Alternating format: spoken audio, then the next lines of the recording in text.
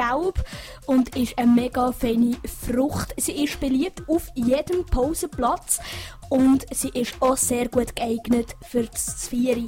Doch jedes Mal, wenn man die Banane anschaut, dann merkt man, dass die Banane krumm ist. Wir gehen heute auf das mysteriöse Rätsel auf die Schliche.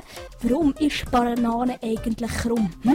Das reimt sich ja ganz schön. Also, die Antwort auf diese Frage die kann man ganz einfach beantworten. Und zwar, wenn man nicht nur eine einzelne Banane anschaut, sondern eine ganze Bananenstudie, dann merkt man, dass alle Bananen gleich krumm sind und alle auf der gleichen Richtung krumm sind.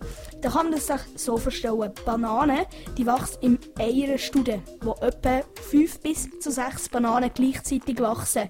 Die Banane die ist etwa so, man kann es so vergleichen wie eine Sonnenblume.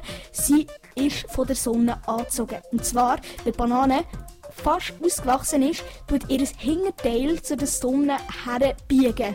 Ja, das ist wirklich so. Die sind also sonnensüchtig und darum ist die Banane leicht verbogen.